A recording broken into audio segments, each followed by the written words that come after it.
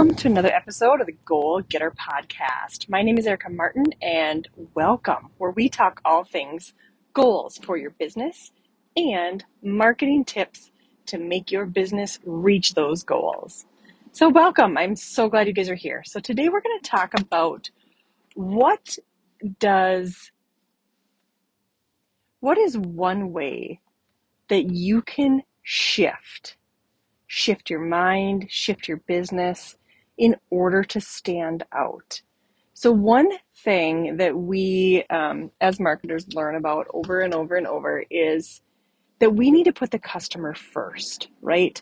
But a lot of us don't. We lead with our business first, and we lead with the solution, which is our business. We need to make that mind shift today. We need to lead with our customer first. And here's an example. Walt Disney, when Walt Disney was actually creating Walt Disney, he used to live above the firehouse downtown Walt Disney in the little Disney park. He lived above the firehouse, and what he would do every day is he would leave the property and he would come in like he was a customer.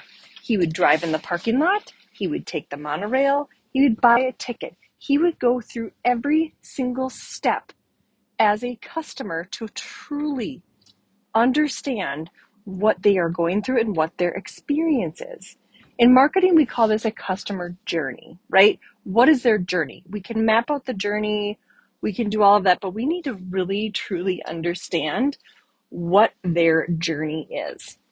I just heard of another gentleman who did this very similar thing where he owns a stadium, and he entered in his stadium.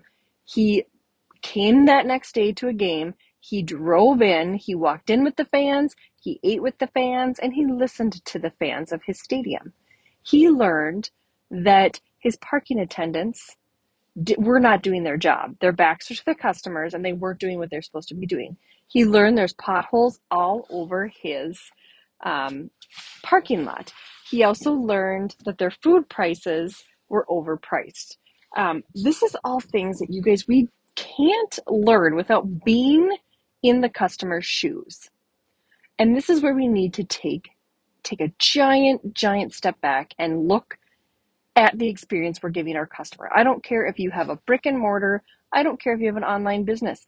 How is that customer interacting with you? I even feel this in my own business.